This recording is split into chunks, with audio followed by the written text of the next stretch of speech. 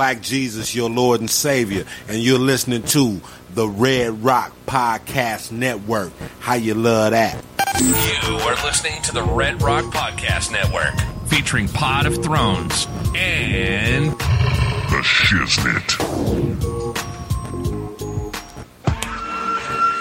Look, this is for my old heads, young G's, etc. Dino Red said he loves the intellectual. Yes, he never hesitates. I can rap whatever, bro. I'm only in first gear and still way ahead. Living in the cold world full of that nonsense. Drug heads, teen moms, day-to-day violence. Fiends at the corner, panhandle for bottles. 12-year-olds running around with pistols and hollows. Fuck with my conscience, but still I do.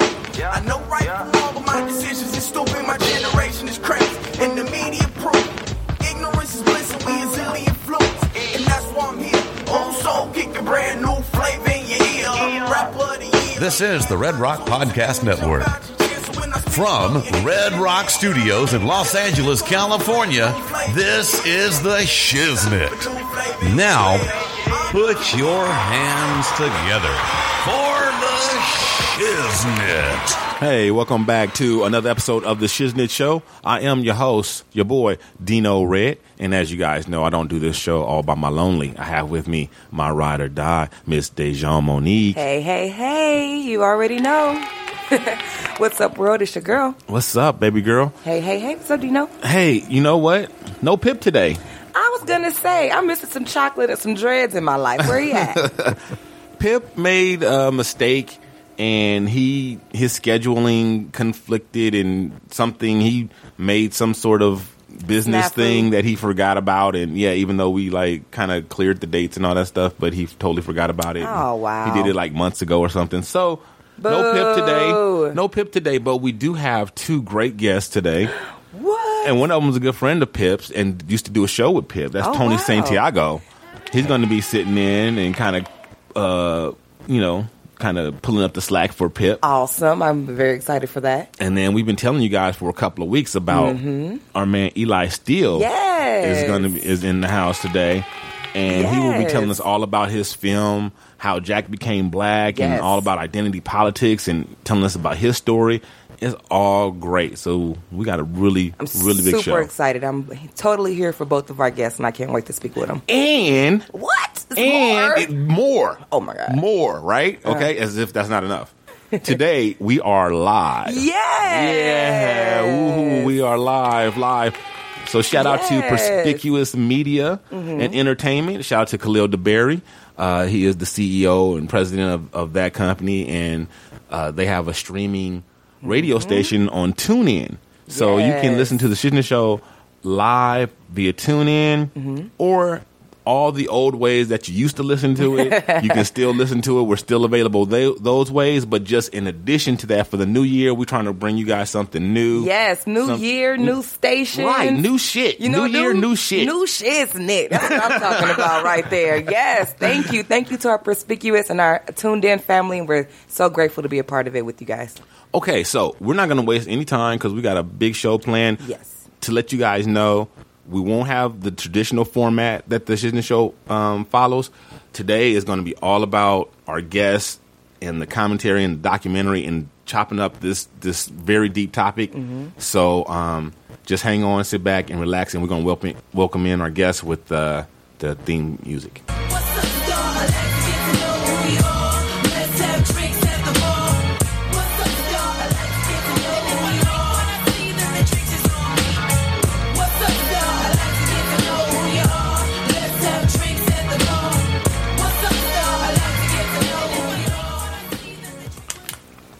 Okay, so first we have Mr. Tony Santiago. Excellent. Hey. Santiago. Did I say it wrong? Yeah, you did. What did I say? I don't know what you said, but it's wrong. Whatever you said is wrong. Okay, I thought I said Tony Santiago. I thought I said that. I didn't say that. Close enough. He still said it wrong a second time. Yeah, it's all good. It's all good. Wait a minute. You got to have that kind of emphasis on the way that Tiago. Santiago. There you go. So you're just being a dick. There you go. It's Santiago. You got it right. Santiago. Excuse me. It all depends on what coast you're in. Still getting over that cold. So, Mr. Tony Santiago, why don't you tell the people a little bit of something about yourself? All right. Well, first of all, I never had my own guest intro song, so thank you very much for that. I appreciate that. That feels good. It's been a while since I've been in the podcast game. That's right. So what about myself? So let's see. I'm a TV editor living in Los Angeles now for over 20 years. I came out here from the East Coast, and I came out here to mix and record music. And I ended up editing TV. Awesome. So not too far of a transition there, but that's how I ended up. And I did the podcasting thing for a couple of years. I was on Langdon Nation for 5 years. Oh, wow. And that's how you met that's how I met Mr. Pip Lilly. the great Pip Lilly. And that's how you met me. That is correct. No, That's right, because we were on the same network. We did T Radio V together. Awesome. And so at one time, I mean, at the height of Langdon Nation, we had 3 different shows going on. Dang. We had our own podcast that we did weekly, and then we had a KCAA show on AM radio. We were doing that, which was very interesting because we had to basically scale down our fucks and our this and Everything. our that. Right, So it was just right. and that was very difficult for us, especially for Mr. Langdon Bolsage. Yeah. But we did that show, and actually those ended up being some of our best shows just because we had to scale it down. We had to make sure it was an hour, even. It was live, so, we weren't no messing around like this is live. Wow, no messes. No mess. Watch out. The pressure is on. Don't stutter.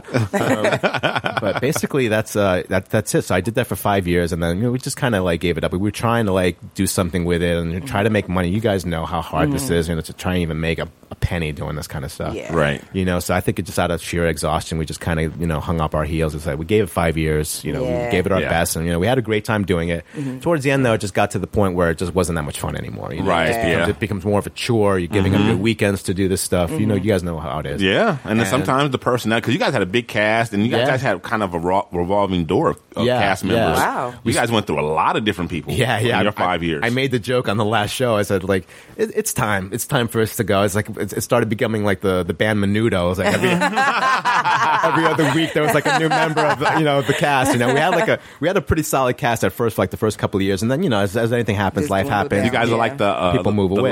The Law and Order of not Law and Order, but Law and Order of podcasts. Like none of the original members are still there by the time it ends. Right, exactly.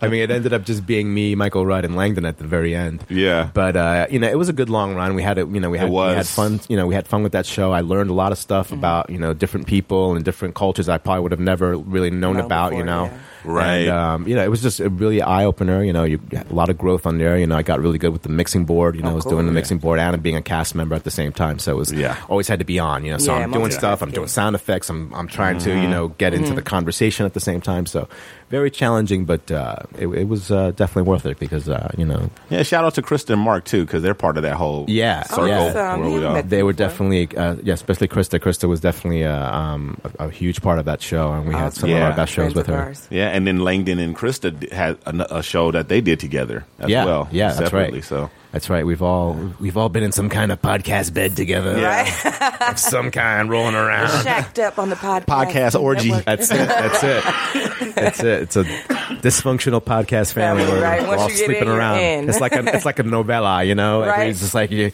get all the behaviors and all the different personalities and just pass it around. Puff, pass. Exactly. Yeah. You think one person dies and they come back the next season as somebody else. All right, you guys ready to introduce our man of the hour? Yes. All right, Mr. Eli Steele. Thank you for having me. Oh, thank you for gracing us with your presence. We really appreciate it. Yes, You're a we very do. talented individual, and very honored to have you here. Yes, thank you for coming. Eli, please, why don't you start off by telling us your story? Okay, well, usually because we're on a podcast, radio, I'll probably start off with my most obvious trait, my deaf accent. So a lot of people wonder, well, why you sound so different? Or, What's that accent? Where's he from? Yeah. yeah, especially because you can't, you can't see my cochlear implant, Right. which is understand my head. But no, I was born profoundly deaf. 95 dB hearing loss in both ears. We don't know why. Nobody else in my family is deaf. Although it's a little bit of a interesting thing because we can't go back that far in my family because of slavery and the Holocaust. So we don't know if there was something down the line. But a question: you mentioned 95 dB hearing loss.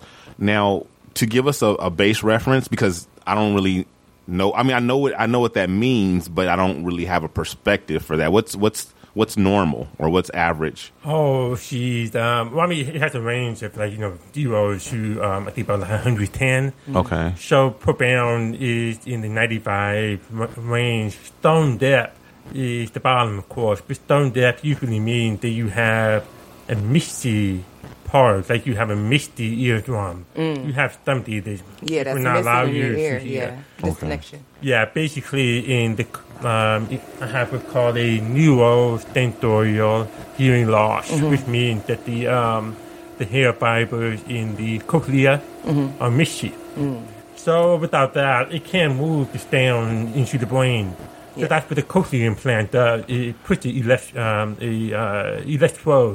into the cochlea, and it stimulates the cochlea from the high to the low frequency electronically. That's incredible. Yeah, yes. I don't know how my parents did it, because when I got turned on, that's the phrase they usually turn you on, and I saw the difference between the cochlear implant and the hearing aids. And the hearing aids was maybe 10% of what I hear now. So I don't know how my teachers or how my parents were doing it before. Yeah, because you basically take your child that had no hearing and teach him how to speak. So that device that you have, that helps you hear 10% more than you could normally hear? No, that was hearing aids. Oh, without... So that was just the basic hearing aid. Oh, okay, gotcha. How low the hearing aids were, and I got this when I was 25. Wow. So I went 25 years. Wow. With how much does it help? This, I would probably say that this lifted up from 10% to about 85%. Really? Yeah. Wow. I think it's like going from a Pinto to a Ferrari. That's amazing. That is incredible. That must have been very emotional when you were able to hear that much all of a sudden, right? It was interesting because, you see those YouTube videos. Breaking down the crying. Right. Not you. That was not me.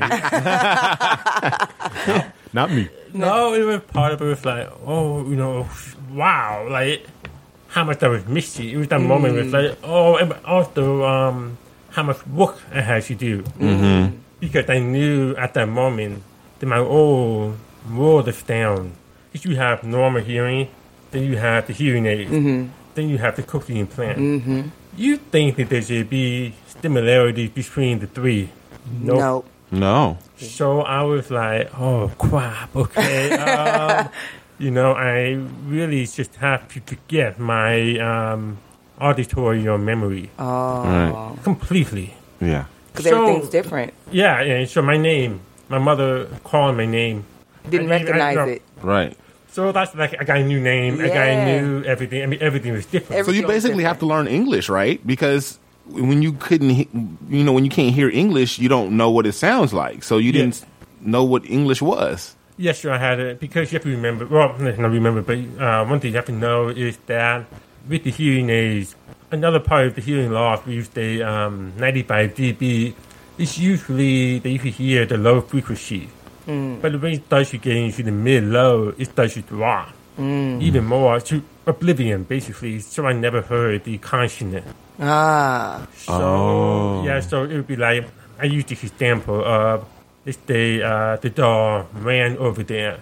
It would be more like, only vowels. So that's where the lip reading comes in. Right. Where your brain, and what's amazing, though, is how powerful your brain is. Oh, yes. So even though I knew I was misty everything for the first 25 years of my life, my brain was overcompensated by Billy in the brain. Yeah, that's incredible. The brain is amazing at that.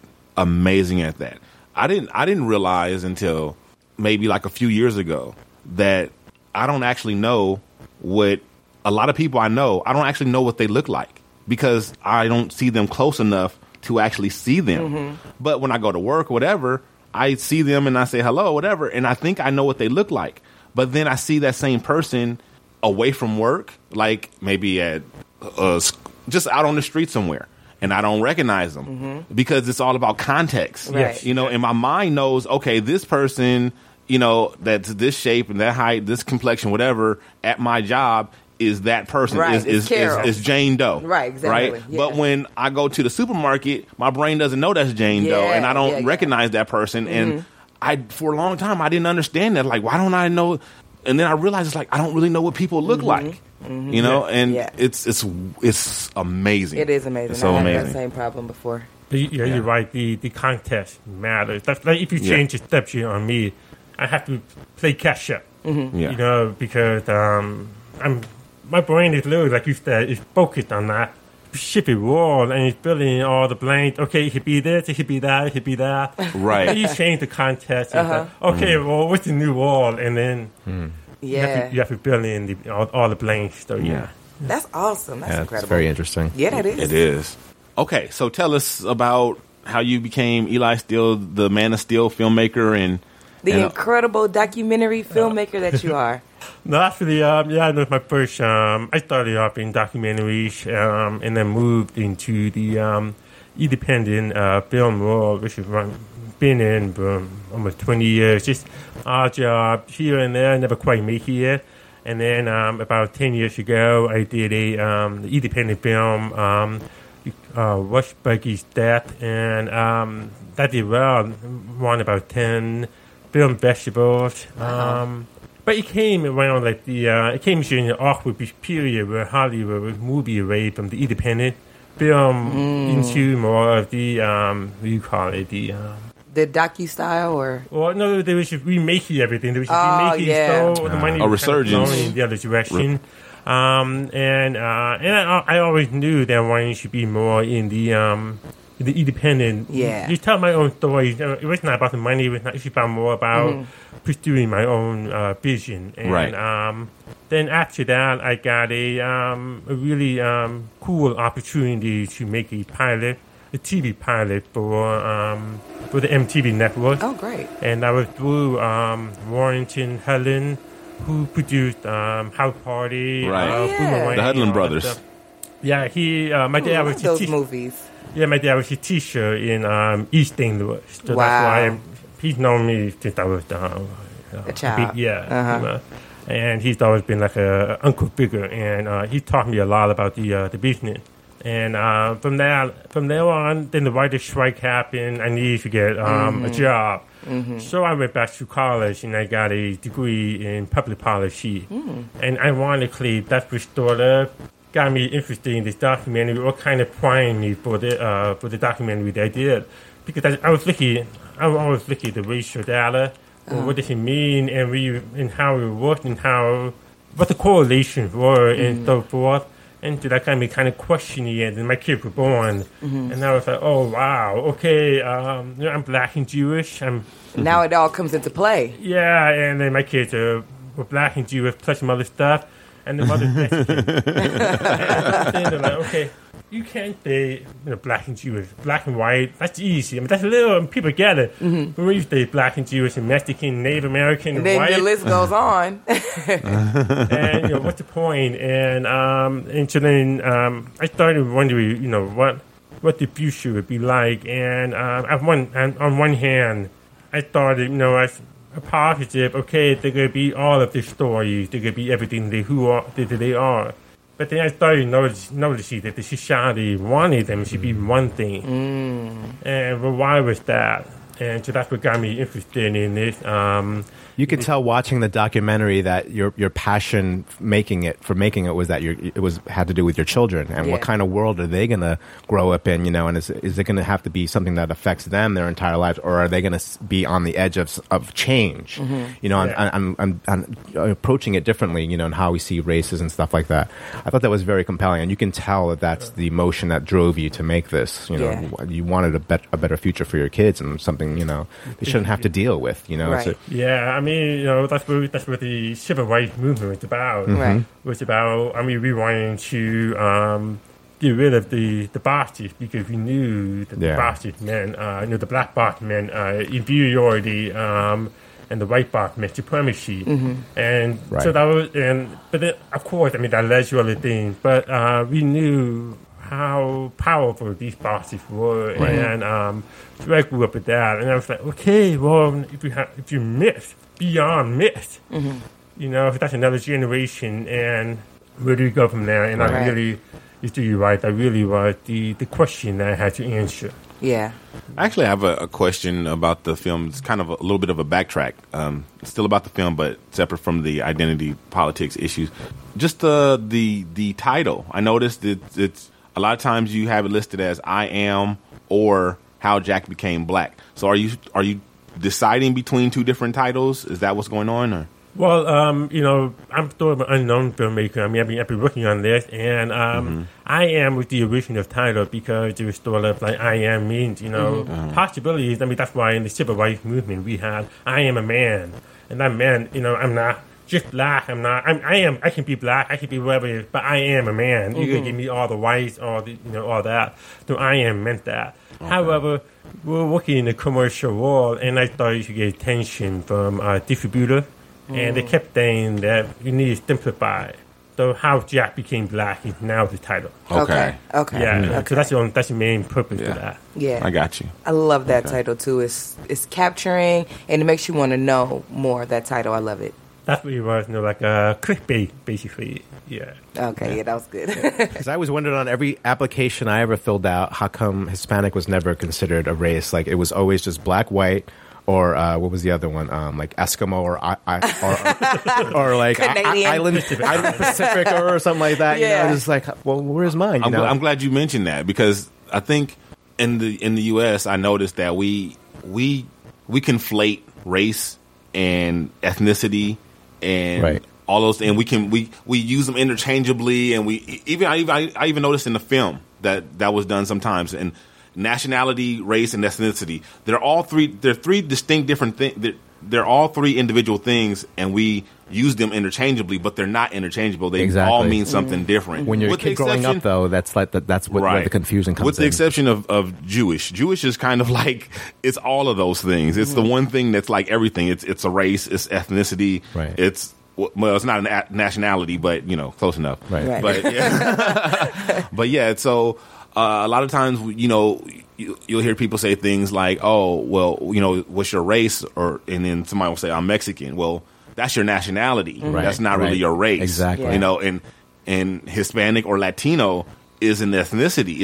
It's not a race. That's why on the census is in the different boxes, you'll see white, not Hispanic, or black, not Hispanic, or whatever, because it's the race. Yeah.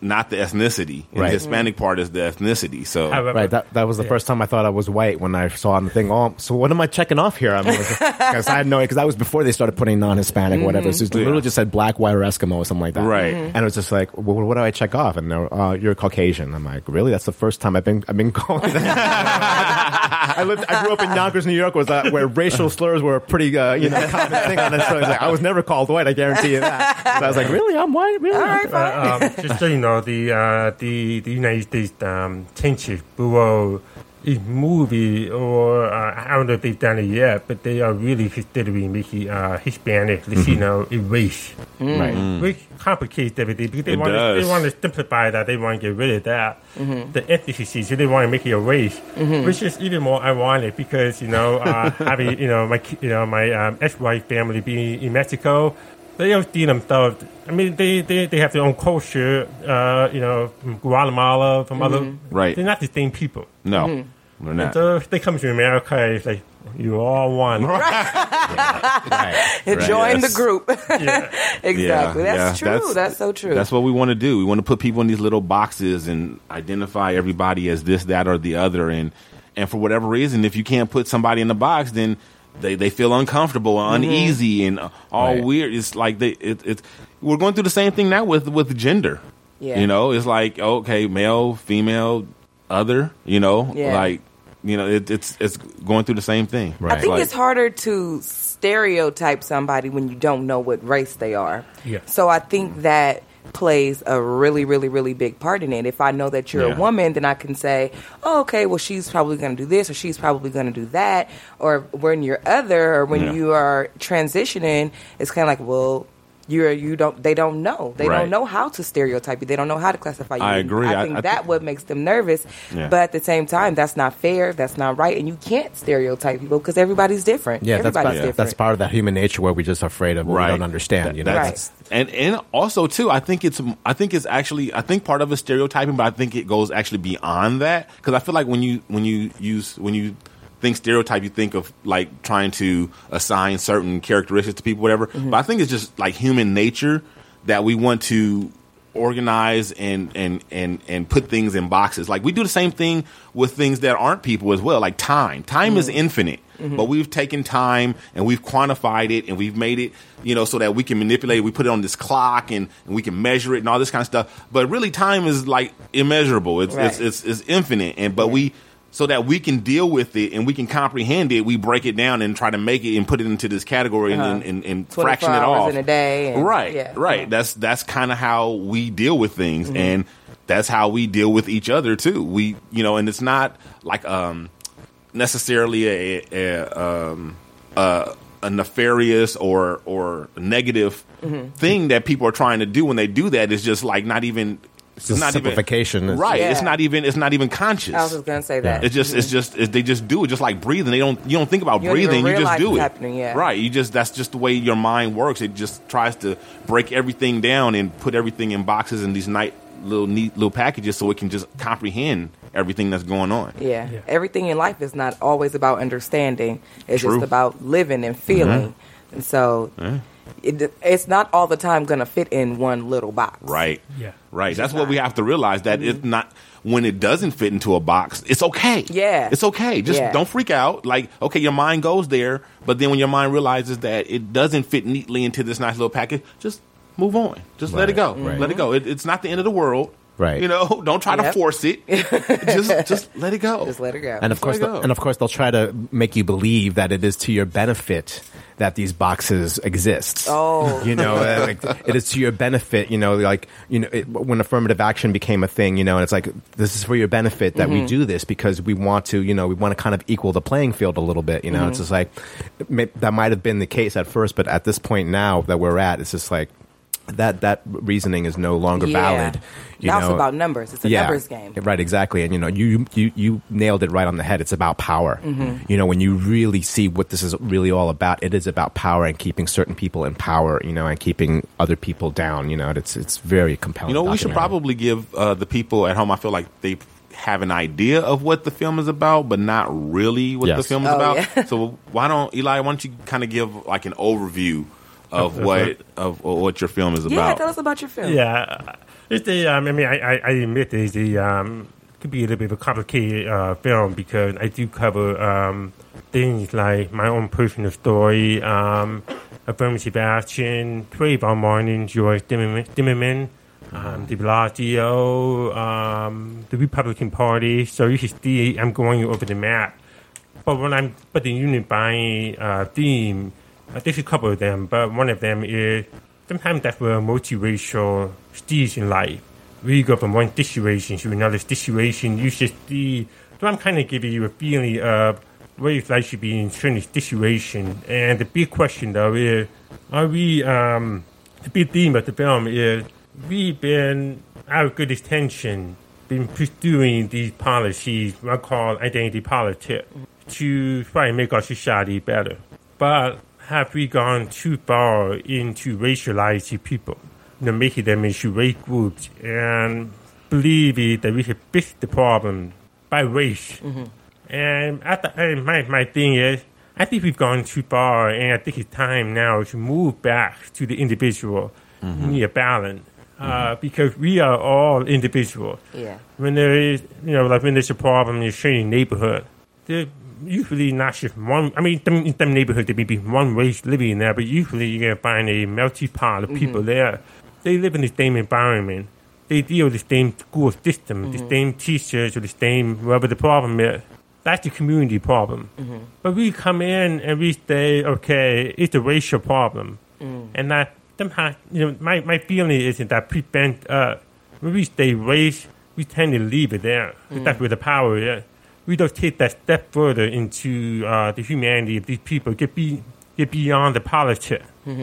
and really try to fix the problem. Yes. Yeah. That's so very true. It seems like even when you hear things about certain things happening at certain schools, maybe they aren't meeting the proper criteria for education, and then it'll be on the news, and they'll say, oh, well, this is a predominantly black neighborhood school, or it'll be like, oh, this is a Hispanic school, and it kind of like stops there. They kind of just like, oh, well, that's why it's why it's that way, instead of saying, no, there's a problem and it needs to be fixed. They leave it right there at the race, and they don't really take it a step further. It really does hinder the community.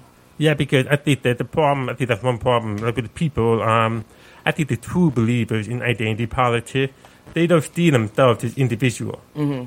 So that's a big, huge problem. If they don't see themselves as individual, how are they going to see black people or other people as individuals? Exactly. Right. Exactly. That's so true. They can't. They won't. They're not. So I think now is a good time. I want to read Pip.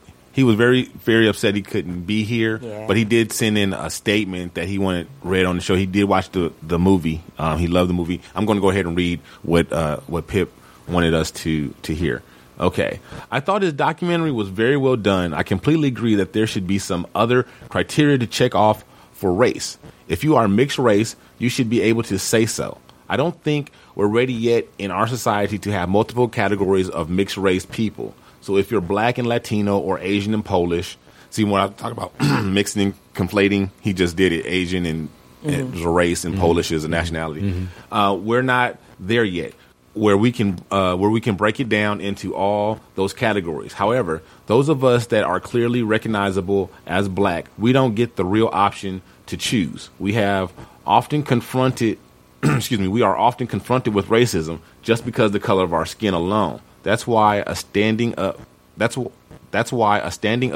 to be counted on forms is important, so that people can recognize that we are there. In the school system in particular, race does not need to be accounted for, so that we know for statistical purposes what is happening in our schools and in our education system.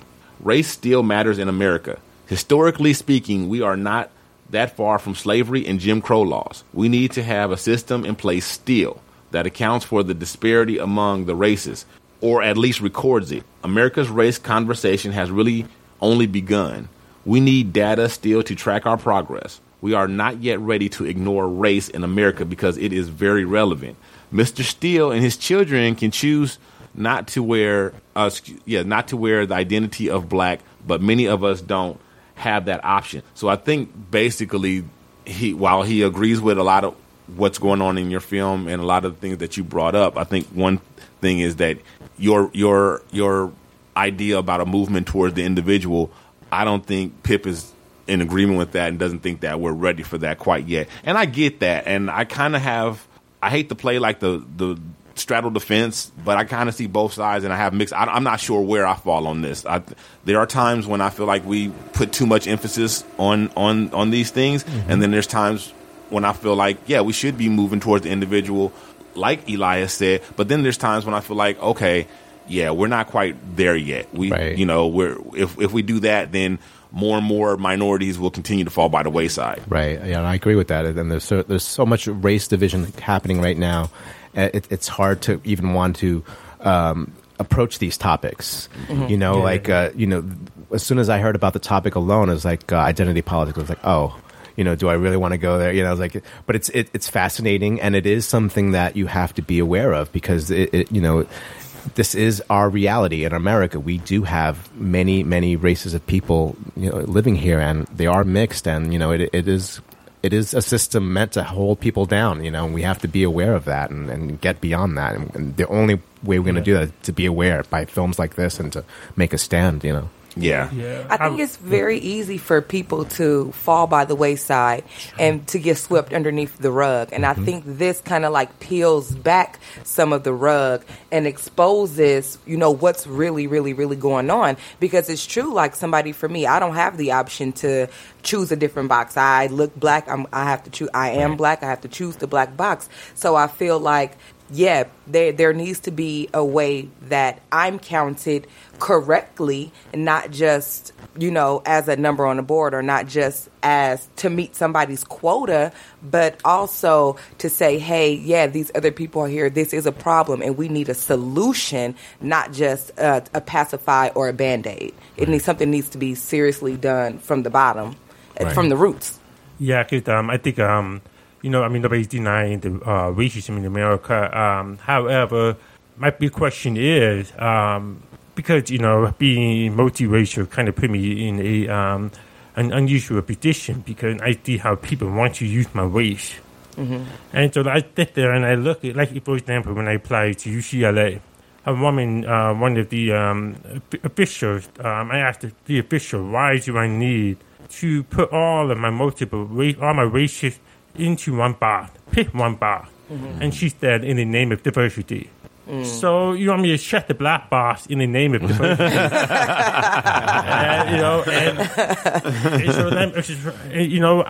If I believe that this system is working, I wouldn't have a problem. Right. I think that we would be, if identity politics was truly working, we would be a much better society. Mm-hmm. The New York Times about 2 months ago came out and said affirmative action is not working. Mm-hmm. I don't know if you saw that article, but it was basically saying that we really haven't moved the needle. Mm-hmm. Well, the original purpose of affirmative action was to treat people as individuals, to increase the equality of opportunity. Level the playing field. Not outcome. Right. We didn't do that hard work. Yeah. And why? I'll do a little bit of a sidebar, but in 1963, Malcolm X did that famous interview where he called the white liberals the Boston.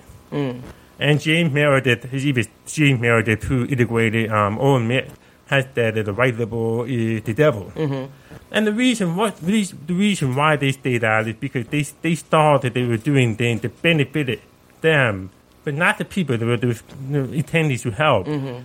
If we have pursued the original form of affirmative action, the hard work of really a better schools, better funding, in the city, we would be, I think, a much better society. We wouldn't be in a place where we were relying on race boxes to prove again how no progress is being made. Mm-hmm.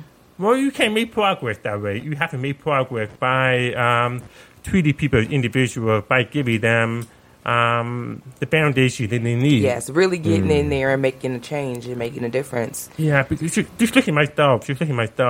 I am blessed. I know that the government, I could be a little skeptical about the government, but I know that I'm a beneficiary of a policy called IDEA, which basically is that we're going to go in and help disabled kids.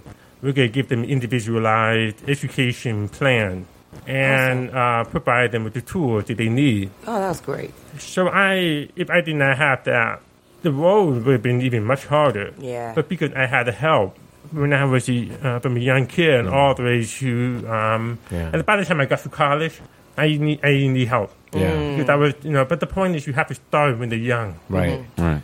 So the question is, do you think that affirmative action is still valid? Do we still need it? Should we still have it instilled at this point? Well, I think I think race-based affirmative action really, I don't think it really helped. I think that black people, I think the problems in the communities are deeper than what affirmative action can fit. I think we need, better schools. We need, in the end, you haven't seen the part, but in the end of the documentary, they are going through an ethnic studies program. And before I'm interviewing them, they're telling me they have no college counselor. Yeah. They have 70 kids in one classroom. Wow. So me, as a parent, my kid is 9, and my girl is 7. Their time is now. Mm-hmm. Yeah. And when I got divorced from my wife, I knew that where I live would be dictated by the best public school possible. And it took me 3 months to get an apartment in that area. Wow. So you have this whole community of people stuck in these schools with no guided counselors. And LAUSD give them at the time they would cost $73 million, and 250 new teachers to implement ethnic studies. For me, ethnic studies is a luxury. It's not the thing that you need now. I mean, you need more. And so that's one thing why our priority always been toward identity politics. And the backstory is that the teacher union love ethnic studies because it brings them, it creates the hiring of more teachers. Right. Which creates more. And we're doing all of it, but we're not addressing the problem. Right. Yeah. That is so true. In my community, there's an elementary school directly across the street on the other end of my corner, and in that school, the second graders and the third graders are in the same class. Wow. And I don't understand. I don't even have kids, and I don't understand how that's possible. How is my second grader or how is my third grader learning the same things as a second grader, and that's considered okay? There is a dysfunctional breakdown in the educational system that needs to be fixed, regardless of ethnic studies, regardless of history and math and science. The classroom structure needs to be rebuilt. It needs to be redone because it's broken down. Kids aren't learning properly. They aren't getting the best education that they can from these public schools to then go on to a higher education and compete with these other kids that have been trained highly or gone to public schools or gone to these other public schools that are in better communities, and then they struggle at the end of their lives. And I feel like we're setting them up in a way to fail, and I think that needs to be fixed for sure. I think the quick story, but I was on the board of a nonprofit called No Limits for Deaf Children. It was in Culver City. And what we do is we provide auditory or verbal therapy services to kids. This is like $150 an hour. We provide that for free to lower-income people. Oh, that's amazing. That's a blessing. Yeah, and most of them are immigrant, undocumented. They don't know anything about hearing loss. And that's they find that about through word of mouth. They just lost. But what's interesting, though, is they come in, the parent that you see going through your recycling garbage bags. I mean, these are very poor people. And we don't look at that. We should say, if you want to join our program, here are all the standards. You have to bring your kid in 2 days a week for 4 hours of therapy. You, the parent, have to come on Saturday for your own therapy. Yeah, because you need to learn how to advocate for your kids. You need to learn how to... These families thrive. We have I'm proud to say that we have 100% college graduation rate. Yes, I can just imagine how that benefits their lives in the long run. Not only that, but also the siblings. Because we have a sibling room, and so they get tutored. And so my point is, I know she's seeing this, how it's not hard to do. No. Yeah. And we should be, it's a tragedy. Oh, man. Yeah, it is. That's amazing that you guys have that program and you're doing that for children. It's just the little things like that just make a big difference. It's the same thing that happened in your life. When you were young, somebody helped you and your mom, and this is even before you got the fancy Ferrari of hearing aids. So just the little things like that really does make a big difference in somebody's life growing up and their outcome. Absolutely. Yeah. Just to go a little bit off topic real quick, I want to give a shout out to all the parents out there who have kids with challenges and disabilities, whatever, and who do, because parents, unless you were born with some sort of challenge or disability, you don't really know. Parents, they amazingly rise to the occasion. Like and that's one thing I've noticed when in my own life, I hear Eli talking about it. When you watch the movie like Ray, the biography of Ray Charles, and all these others, time and time again, I see these parents who these parents who have not gone to school or have not had any training, but they just figure it out. They figure out things. There are things my mother taught me as a kid that I still do every day of my life, like to get by. On things from like riding a bus and knowing how to know where I am since I can't see street signs and stuff like that, just to even like cleaning the house, countertops and things like that.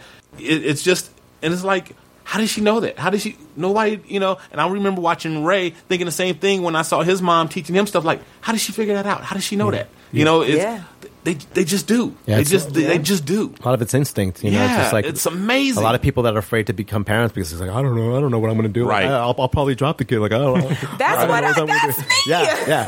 I don't know if I can do that. I think I'm gonna leave my baby on top of the car and just drive off. Like, I'm going home. Like, well, you know, they say if you're worried, that's the first sign that you're going to be a good parent. Yeah. Well, thanks, guys. If you're concerned about being a good parent, that's the first sign that you're going to be a good parent. I'm scared for my child. Because it's the ones who think they got it and know everything are the ones that you got to worry about. But the ones who like, oh my God, how in the world am I going to, you know, it's just...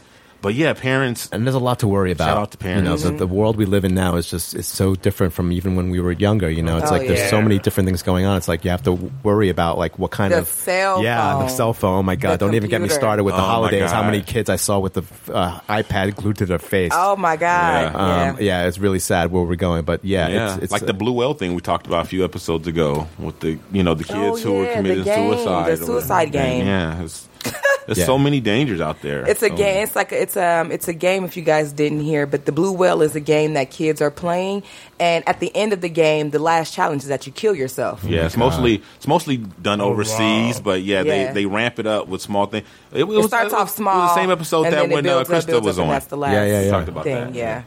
Yeah, that's heavy duty. I mean, being a parent now is more challenging than ever. Yeah, but kids are doing it. It's the craziest thing. Kids are doing it. Yeah. So it's just the craziest thing. You have to be super aware as a parent, even more aware as a parent. That's just incredible. You do, and then the challenge is this is the struggle that I find is maintaining the balance. How to protect without being overprotective. Mm-hmm. How to educate and inform my child without instilling fear in her. Without. You know, I want her to be aware of strangers and to be aware, but at the same time, I don't want her afraid of everybody who turns the corner. Right. You know, that's the hard part. To me, it's super hard. That balance, striking that balance. It's exhausting.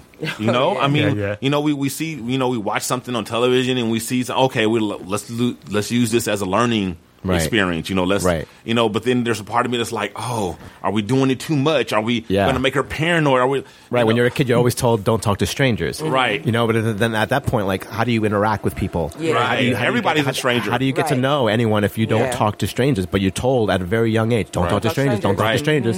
And then if as the kid of an adult speaks to you and you don't speak to him, like, what is wrong with you? You heard that adult speaking to you? Why are you so rude? Right. You know? Exactly. Show respect. Right. Show respect. Yeah. Speak when you're spoken to. Like, I'm confused. Yeah. We constantly contradict ourselves to children all the time. I thought about that one day. It's just like so many things where we just constantly tell them opposite things to do.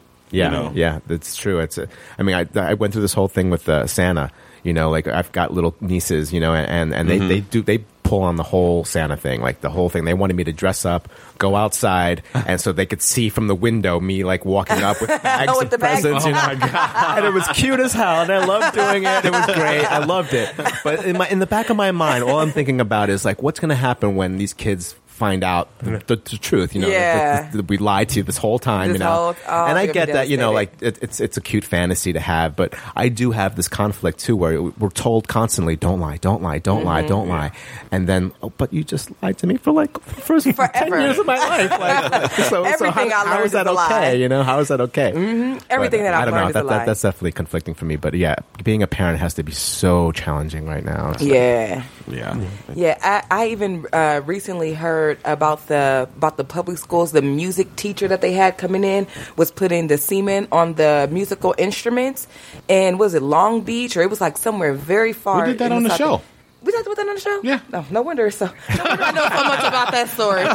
No wonder I know so much about it. But my neighbor pulled her daughter out of music class after that story came out. Wow. So exactly. So now her daughter's not playing violin anymore. She missed her recital that she had. She's missing out on all these life experiences because her mom's in fear over something that happened, you know, miles and miles away. So it's so hard. It's so hard to be a parent. It's so hard to be a parent.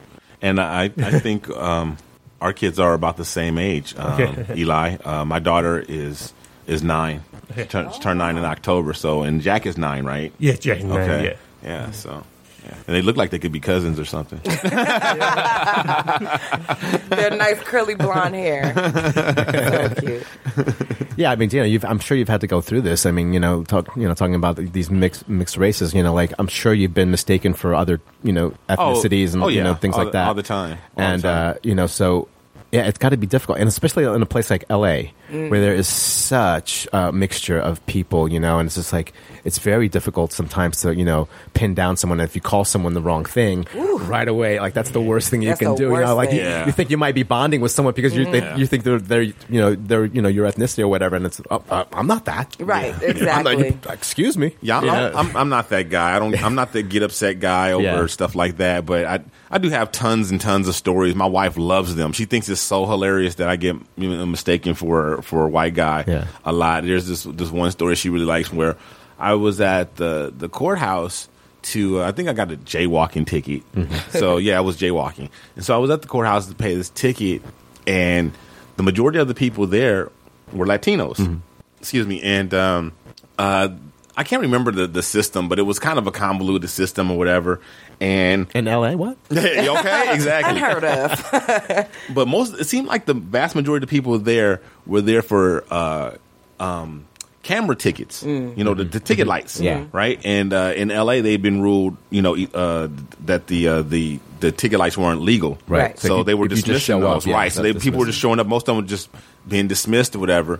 And there was a white lady there, and I can't remember how it happened, but because it was so many years ago. But something happened where I think she made a comment about it seemed like they were only calling Latinos or something like that, right? And she said something like under her breath to me, like, you got to be, have a Latino last name, or you got to be Mexican to get called around here? You should have said "sí." And I just was like, I don't know. And so I just did and so she looks over to me and she's like, yeah, God forbid for one of us. And she takes her index finger of her right hand and she rubs it on her left arm, forearm. Her right hand on her left arm. And no, she didn't. She goes, God forbid one of us get a break like that, and like that, right? And I was like, yeah, right. I said, white man can't get a break around here.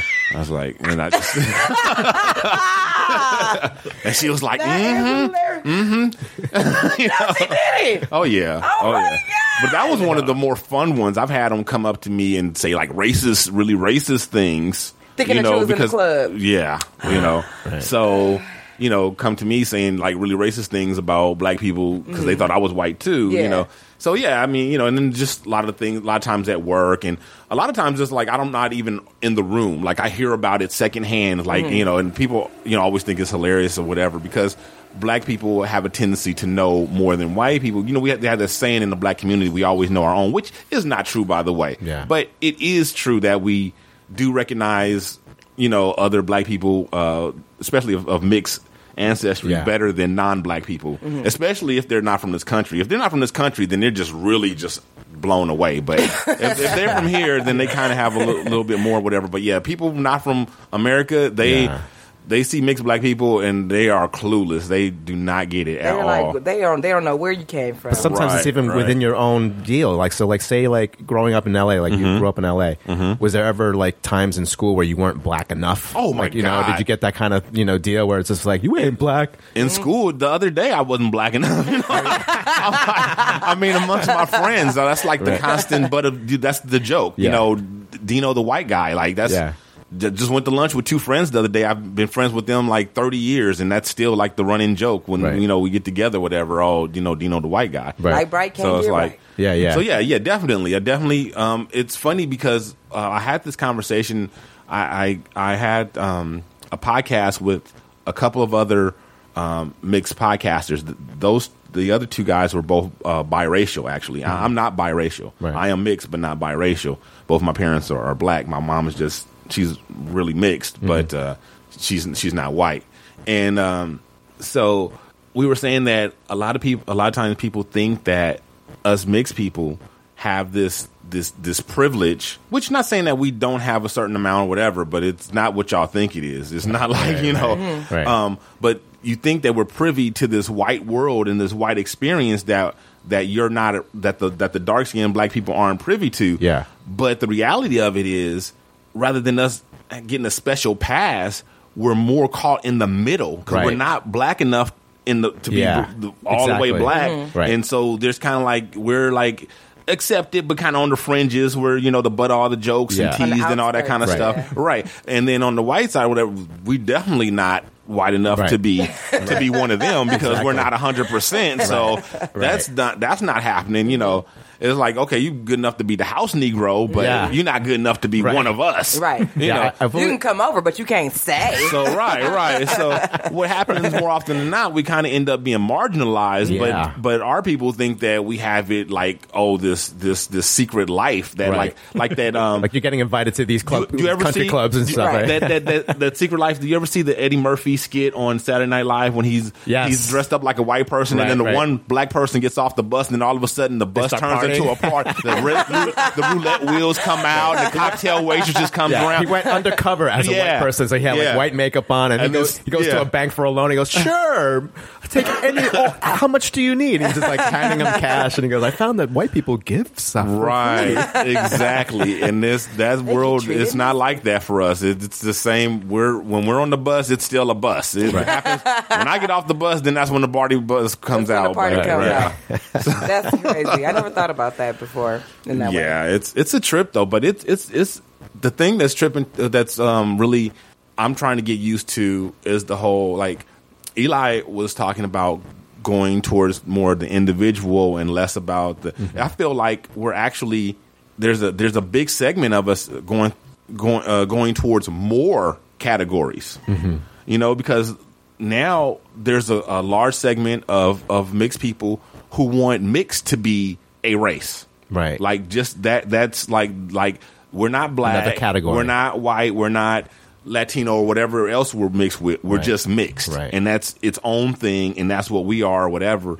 And I kind of there's a segment of the black community that are very offended by that. And then the younger ones, the millennials, are like, what's your problem, old people? And I get it, you know, and I guess I'm kind of, you know, I'm not a millennial, so I kind of identify. I'm just because the way the world was when I came up. You know, it was we didn't have like Pip said in his statement, we didn't have that option. Even though I look more, you know, mixed and can pass in some instances, whatever, and some people do think I'm white.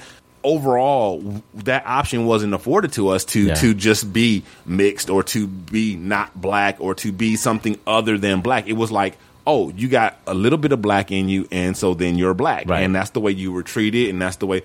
The one-drop rule. Right, the one-drop rule, exactly. And you talked about that in your documentary also. Right. And in a way, you know, and black people, the brown-skinned black people, I guess I'll call them, for lack of a better term, you know, they accepted us and welcomed. That's one thing about the black community. You're pretty welcoming. You know, we're pretty welcoming overall. If you just, you know, if you genuine or whatever, we might dog you and tease you or whatever, but they'll accept you. But anyway, so they you know, they accepted us because they gave us a place, gave us a home, and it's like, you know, that was the thing. We were black. We weren't. I don't identify as. I mean, I know I'm mixed race, obviously, but me thinking of myself, I don't think of myself as a mixed race person. I think of myself as a black person, you know, because that's just how I've identified my whole life. And I have to, maybe if I had one parent who was not black, you know, and I had access to a different culture growing up. But because both my parents were black, even though my mom had blue, her eyes were very blue and her hair was very blonde. Right. And her features were much more keen than mine. She, you know, she definitely could pass. And did pass until she opened up her mouth. Her mouth betrayed her. She gave it away. Yeah, gave it away in a second. Like, excuse me, ma'am? Right. So even though there was that, her experience was black. You know, her everything that she knew was black. Both her, you know, well, at least one of her parents were black. And she always grew up in black neighborhoods and black community, and you know, that's all she knew, and that's all that she passed on to me. So I never had influence from, you know, outside of what you get from just living in the world. Sure. You know, I didn't get that from a different parent. So maybe if I got that from a parent, then I might feel a little bit more like a mixed race person, but I really don't feel like a mixed race. I just feel like a black person. Well, Well, she be. It was not until I started making this documentary that I heard the word multiracial. Okay. There's an LA Times op-ed that wrote, I think it was in 2010, it stayed interracial. Interracial. Because that's where I grew up thinking. That's what I was. I mean, I was always black and Jewish, but I never even heard of the word multiracial. And one of the interviews that I did with Clay Kane, the journalist, he's like in BET, he's on Fox News, all that stuff. And he asked me one question. His mother's white, his father's black. Okay. Divorced. So he spent the first half of his life in Seattle, then the other half in Philly. So you get the contrast, like white world and the black world. Right. He identifies as black today, even though he's mixed. But what he said to me, the question he asked me was, what is the multiracial? And he said, I get it. I mean, I know what black means, I know what this means, but what is a multiracial? And I'm in complete agreement with him, because what you want to have in common with if you're Hispanic German, right, your story is completely different. So why am I in the box with that the person? Hispanic and German? Yep. Because the reason why they put us in the box is that the powers that be can put us back into one of the other boxes. And so that's why your friend was talking about how we need these boxes to prove diversity, to prove racial discrimination. Right. Okay, but then you need to look at the powers that are controlling the boxes. Are they doing what you want them to do? Right. I don't think they are. Nope. And so that's where I would be. But that's why I think that what you're saying is very true, because I can completely understand what you mean by being black. My father grew up in south side of Chicago. Okay. My Pip's grandmother. Our buddy Pip, that's not here. That's from where he's from. That's where he's from. Okay, yeah. So his mother was white, from Ohio, blue blood. That's the daughter of the American Revolution. And my grandfather was born to slave, Camp Nelson, Kentucky. Wow. So it's like the odd couple. And but the family thing was, once she married my grandfather, she moved into the black community. So she always knew that she was a white person, but the world that she was living in, the friends that she had were black, because you lived on that side of the line. So my father, and under segregation, was black. For me, the difference was I had a Jewish mother and a very powerful influence from that world, the Holocaust and all that stuff, so that makes a huge impact. I can even see that on my kids now. When my ex-wife took them to a slavery museum in New Orleans, and that had a huge impact upon them, even though that's not the part of slavery, but they still were able to understand that. So these stories do have huge impact upon us, and for me, it got to a point where I just said, I don't want to pick anymore. I actually got tired of dealing with the politics, so I said, I'm going to be my story. Yeah. So the stories that define me of who I am. And I think that's why in the private realm, in the private section, we have a right to identify what we want. Yeah. Right. But the question is, does the government have a right to define that? Right. Yes. Right. Do they have a right to use that information for whatever gains that they have for themselves? And I don't think that that's right or fair.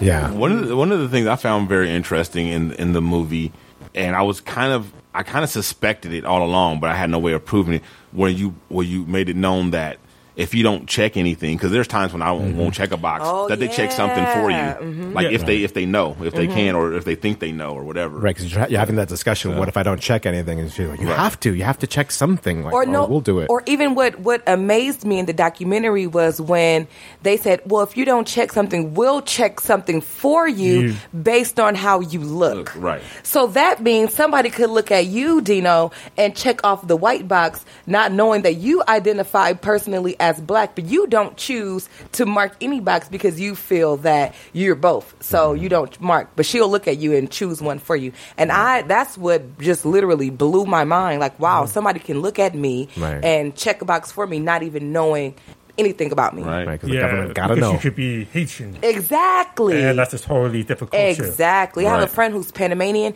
and she's dark skinned. She has very, very dark skin, and her first language was Spanish. She had to come to America and learn English all over again. For her, she has curly hair, she has very dark skin, and everybody would assume that she's African American or black, but she's not. Completely not. And she doesn't even identify as a black woman. So it's this. So she doesn't have a box, but they will put her in the black box, which is crazy. Yeah. And that's another one, African American. We use that for race, but African American is a culture. Yeah. That's not a race. There's no race that's African American. That's unique to us black people here. And our race is black. Our culture is African American. And there's there's blacks in a lot of other places in the world besides America. Oh yeah, the term alone is like people call other countries African American. I'm like, what? and it happens. Or or a Jamaican person here is not an African American, but they they'll be quick to tell you. Right. Excuse me, no, I'm Jamaican. Exactly. But they think it's less offensive than saying black. They think black is offensive. But so I kind of get it, and part of it is our fault, but part of it is not really our fault. Because I was going to say part of it is our fault because we go through these identity issues, and every couple of years we want to change what we're called and this and that. But that's American. Right. But then again, that's not our fault, but because we were snatched away from where we were and brought here and lost all that, so that we have identity issues for a reason. Yes. And we succumb to we succumb to the politically correct terms that are given for us, so that we can feel better about what we call people. But the danger, though, is that's where identity politics now. I mean, when I was in college, it was much more flexible. Yeah. Like, where you're staying right now, you sound like somebody from the early 1990s where it was more fluid. But now identity politics is actually moving more and more to the concrete, to skin color. An example of this is Cornell, I think it was Cornell University or Colgate, some college up in the Northeast. The black student led a protest to, again, African students get the affirmative action. What? Wow. And then they, I guess the identity policy forces slam the black students and saying, no, it's for everybody. And so now you're left with the political war with the, wait a minute, affirmative action is for slavery for people who came from that line. So why are we giving you to Nigerians? Why are we giving you to people with black skin? Why are we doing that? Yes. Why are we giving you to white women? Right. Why is everybody getting affirmative action now? It's just for everybody. Except black people. Well, the marginally except black people. Like, this is crazy. It's being divided among everybody now when it was originally supposed to be for a specific purpose. And so that's what we're doing. We're going to like the liberalization of skin color, right? And that's a huge danger because, it's just, and the big question really is, if you do that, then you better show us how this is going to make America better. You better show us how it did make the schools better. Right. And if I ask a theoretical question, let's say that we took away the race boxes. Okay. Let's just say we eliminated them. And let's say that this school in this neighborhood, 75% of the kids are failing. And we look at that problem, and we don't have race to rely on. Right. What happened? We got to fix it. We go in there, we look at the books, we look at the T-shirts, we start looking at all the other variables. It becomes more clear. And, Oh, yeah. And so I think that's why I asked you in the documentary if identity politics is actually a new form of racism. Because it sort of blinded us to just moving past that color. What's funny about it, too, is that it does have a hint of racism, but yet it almost convinces you that it's the opposite of that. Yes. That you're trying to progress into, the future, and we're trying to, level the playing field, so to speak, but that it is so true that it is a new form of racism because it is still holding people back. Based on race, something other than their character. Yes.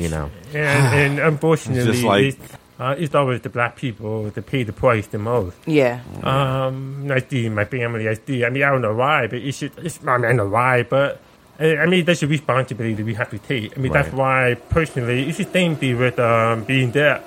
People would say, they'll probably tell a black kid, or they probably tell my father in the 60s, being this go to a community college, that's good enough for you.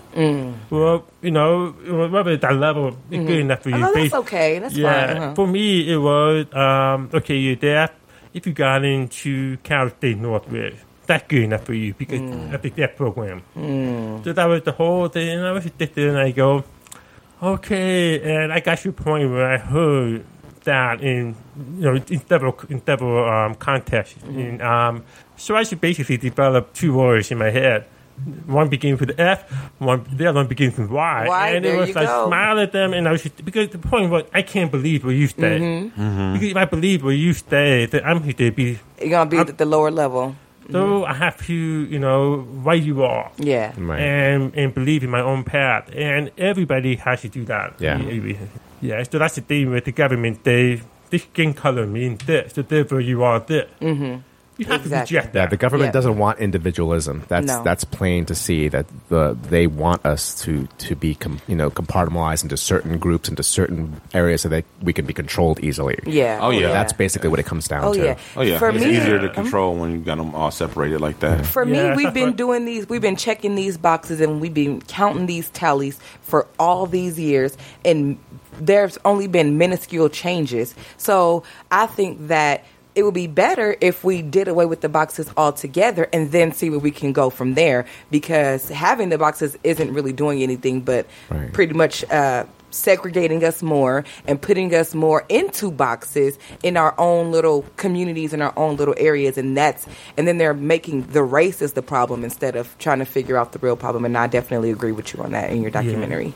Yeah, because I think that if you believe that there's racial disparity, that the disparity between race groups is caused by racism, well, we're still not fixed yet, even with these boxes. So it hasn't worked. Right, exactly. It's not working. Let's move forward. Let's try something else. Let's try something else. I mean, the politician gets up there, he makes a speech, he looks good, he looks forward to it, and then it's over. It's the same thing when I went to the Trayvon Martin, George Zimmerman trial.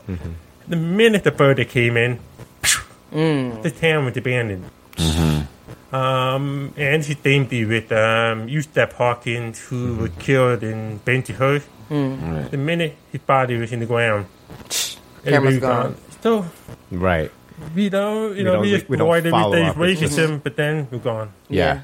Right. It's like, it's nothing we can do. All right, that's it. We tried. It's like, there's no moving forward. There's really no solution. There's no action. I see. Yeah, it's just clickbait, as they say. They just want that headline. They want you to look at it. Go to that. Look at it. But you absorb it for that. You get mad about it for that day, and then the next day something else happens. Then there's a shooting, and then there's this, and then there's that. So there's constant things that distract you away from the main picture. It's that's why. Unfortunately, I think that we do have a lot good in our community. When I was in Stanford, Florida, the picture that I saw on the ground was very different than the media portrayal. Like, for example, the media was saying this is a very white town. I would go through the wealthy neighborhood, and I would see a black family, Hispanic family, Asian family, white family. So I was seeing was not what they were showing. Yeah, and this was this town that was just simply shocked and overwhelmed by the media invasion. I mean, it was just media truck going everywhere. Are they a bad town? No. And have they made a lot of progress? Yeah.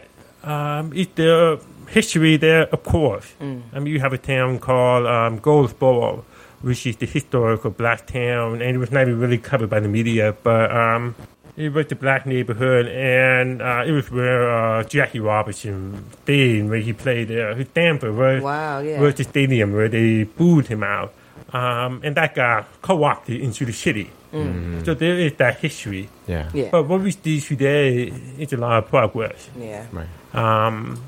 So we can't ignore that. Right. Got to know where you came from. Go ahead. Yeah. Yeah. So Eli, we are about to wrap up here. We're getting towards the end of our show. But before we do, when can we look to see How Jack Became Black? Is it going to be in the theaters? How's it going to be released? Is it going to be released like online or both, or what? Yes, it'll be. Hopefully, it'll be released in the theaters. I'm not sure which city. Okay. It would be in. I'm sure it'll be in LA. It would be in Chicago, and some other places. And yes, we will be doing multiple releases that we have in the theater, online, and hopefully maybe TV. It's all being worked out right now. But the best thing I would do is follow us on Facebook at How Jack Became Black. Okay. Awesome. Yeah, and the website is howjackbecameblack.com. It's really well done. It's very slick. It's very polished. It's very well done. Can I just ask, like, how did you get funding for it? This is what always, like, interests me, you know, like something like independent filmmakers, like, are you putting your own money into this? Like, how does it work? Both. I got rejected from a lot of funders because the documentary was sort of new. The subject matter was kind of new. People didn't understand it. Oh, we should then make a film about how multiracial feel. No, not quite. I want to go a little bit deeper than that. And so I did get funding from an organization called Moving Picture Institute, and they were very generous, very supportive, and the rest of the funding was paycheck. Right. Awesome. Paycheck film. So I was taking a couple $100 that I paid for my ticket to New York. Yeah. And it took 5 years to make. So that's what made it. That was 5 years in the making. Yeah, Wow. so that's what made it financially feasible because otherwise I could never put all that money in one. Yeah, Right. no, I get that. No, it's very well done. Do you have any other projects on the horizon, or? Yes, I have a couple of documentaries. They're a little bit rough. I can't really talk about them, but I'm trying to decide between three. Like, I mean, I probably want to do all of them, but and also that's why I also made this movie. That's why I'm trying to get more of a good distribution deal so that I can prove my track record. Right. And get funding for the next one. Awesome. Well, great. Well, when you get to the point where you're ready to promote, please come back and tell us all about that one. We'll be glad to have you back and hear all about it. Yes. Thank you. Yes, the documentary was great. I enjoyed it so much. I wish the best for you and your family and your kids and for everything to come. I hope this documentary and everything that you do just brings a lot of change because it definitely inspired me. Yeah, me too. Thank you so much. I really feel like I can relate to your film and you. I really feel like kindred spirits with you, you know, like I just feel like there's so many parallels between us, you know, even from the kids and their ages and their looks and just a lot of parallels there. So, it really resonated with me. Awesome. That means everything to me. All right, Tony, you were a great guest, a great fill-in for Mr. Pip Lilly. Well, thank you very much. I'll come back anytime you'd like. Yes. We will have you back. All we right. will have you back more often. Fun. I forgot how much fun this was. Yes, indeed it was. And Dejan, you really represented for the ladies. Thank you. You know, I got to hold it down for my beautiful ladies. So I want to say this just before we check out, my little final thoughts. I feel like here in America, the race relations, we have made progress. We have made a lot of progress. Have we made as much as we should have? That's debatable. Do we still have a long ways to go? We do. But I also fear that it will never end. I don't think the race issue in America will ever be resolved, no matter how far in the future we get. I think it will always be there, simply because the country, that's how it was founded. It used racism and used prejudice and it used the white supremacy. It used those things to found itself. It's so deep and so ingrained into the fabric of this country. I don't think it will ever be able to be totally eradicated. I mean, once something is, you know, I can make a chocolate cake and I can put strawberry icing on it, but it's still a chocolate cake because all that chocolate I put into it when I made the cake, it's always, I can put sprinkles on it. I can put vanilla frosting. I can put whatever I want on the outside of it, but it's always going to be a chocolate cake unless I start from scratch, and that's not going to happen. We're not tearing this country up and starting from scratch, so I think the whole race thing will always be there, unfortunately. I think hopefully it will continue to be to a lesser degree and to a better degree, but I think it will be there for good, for bad, for indifferent. Is who we are, and I don't think we're ever going to lose it. I hope we do. I hope that there's a big, significant change. I hope I'm wrong, but you guys know I'm never wrong. Oh, yeah, right, because Dino's never wrong. I think there's a possibility that we can get beyond this at a certain level, but should we?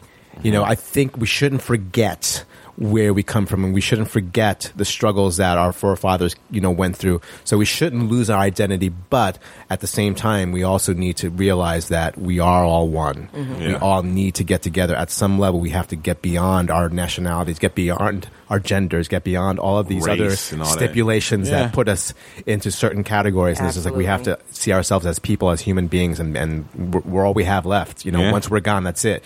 So, make the best of it, and always remember where you came from. Yeah, because race is so on a genetic level, on a biological level, it's so insignificant.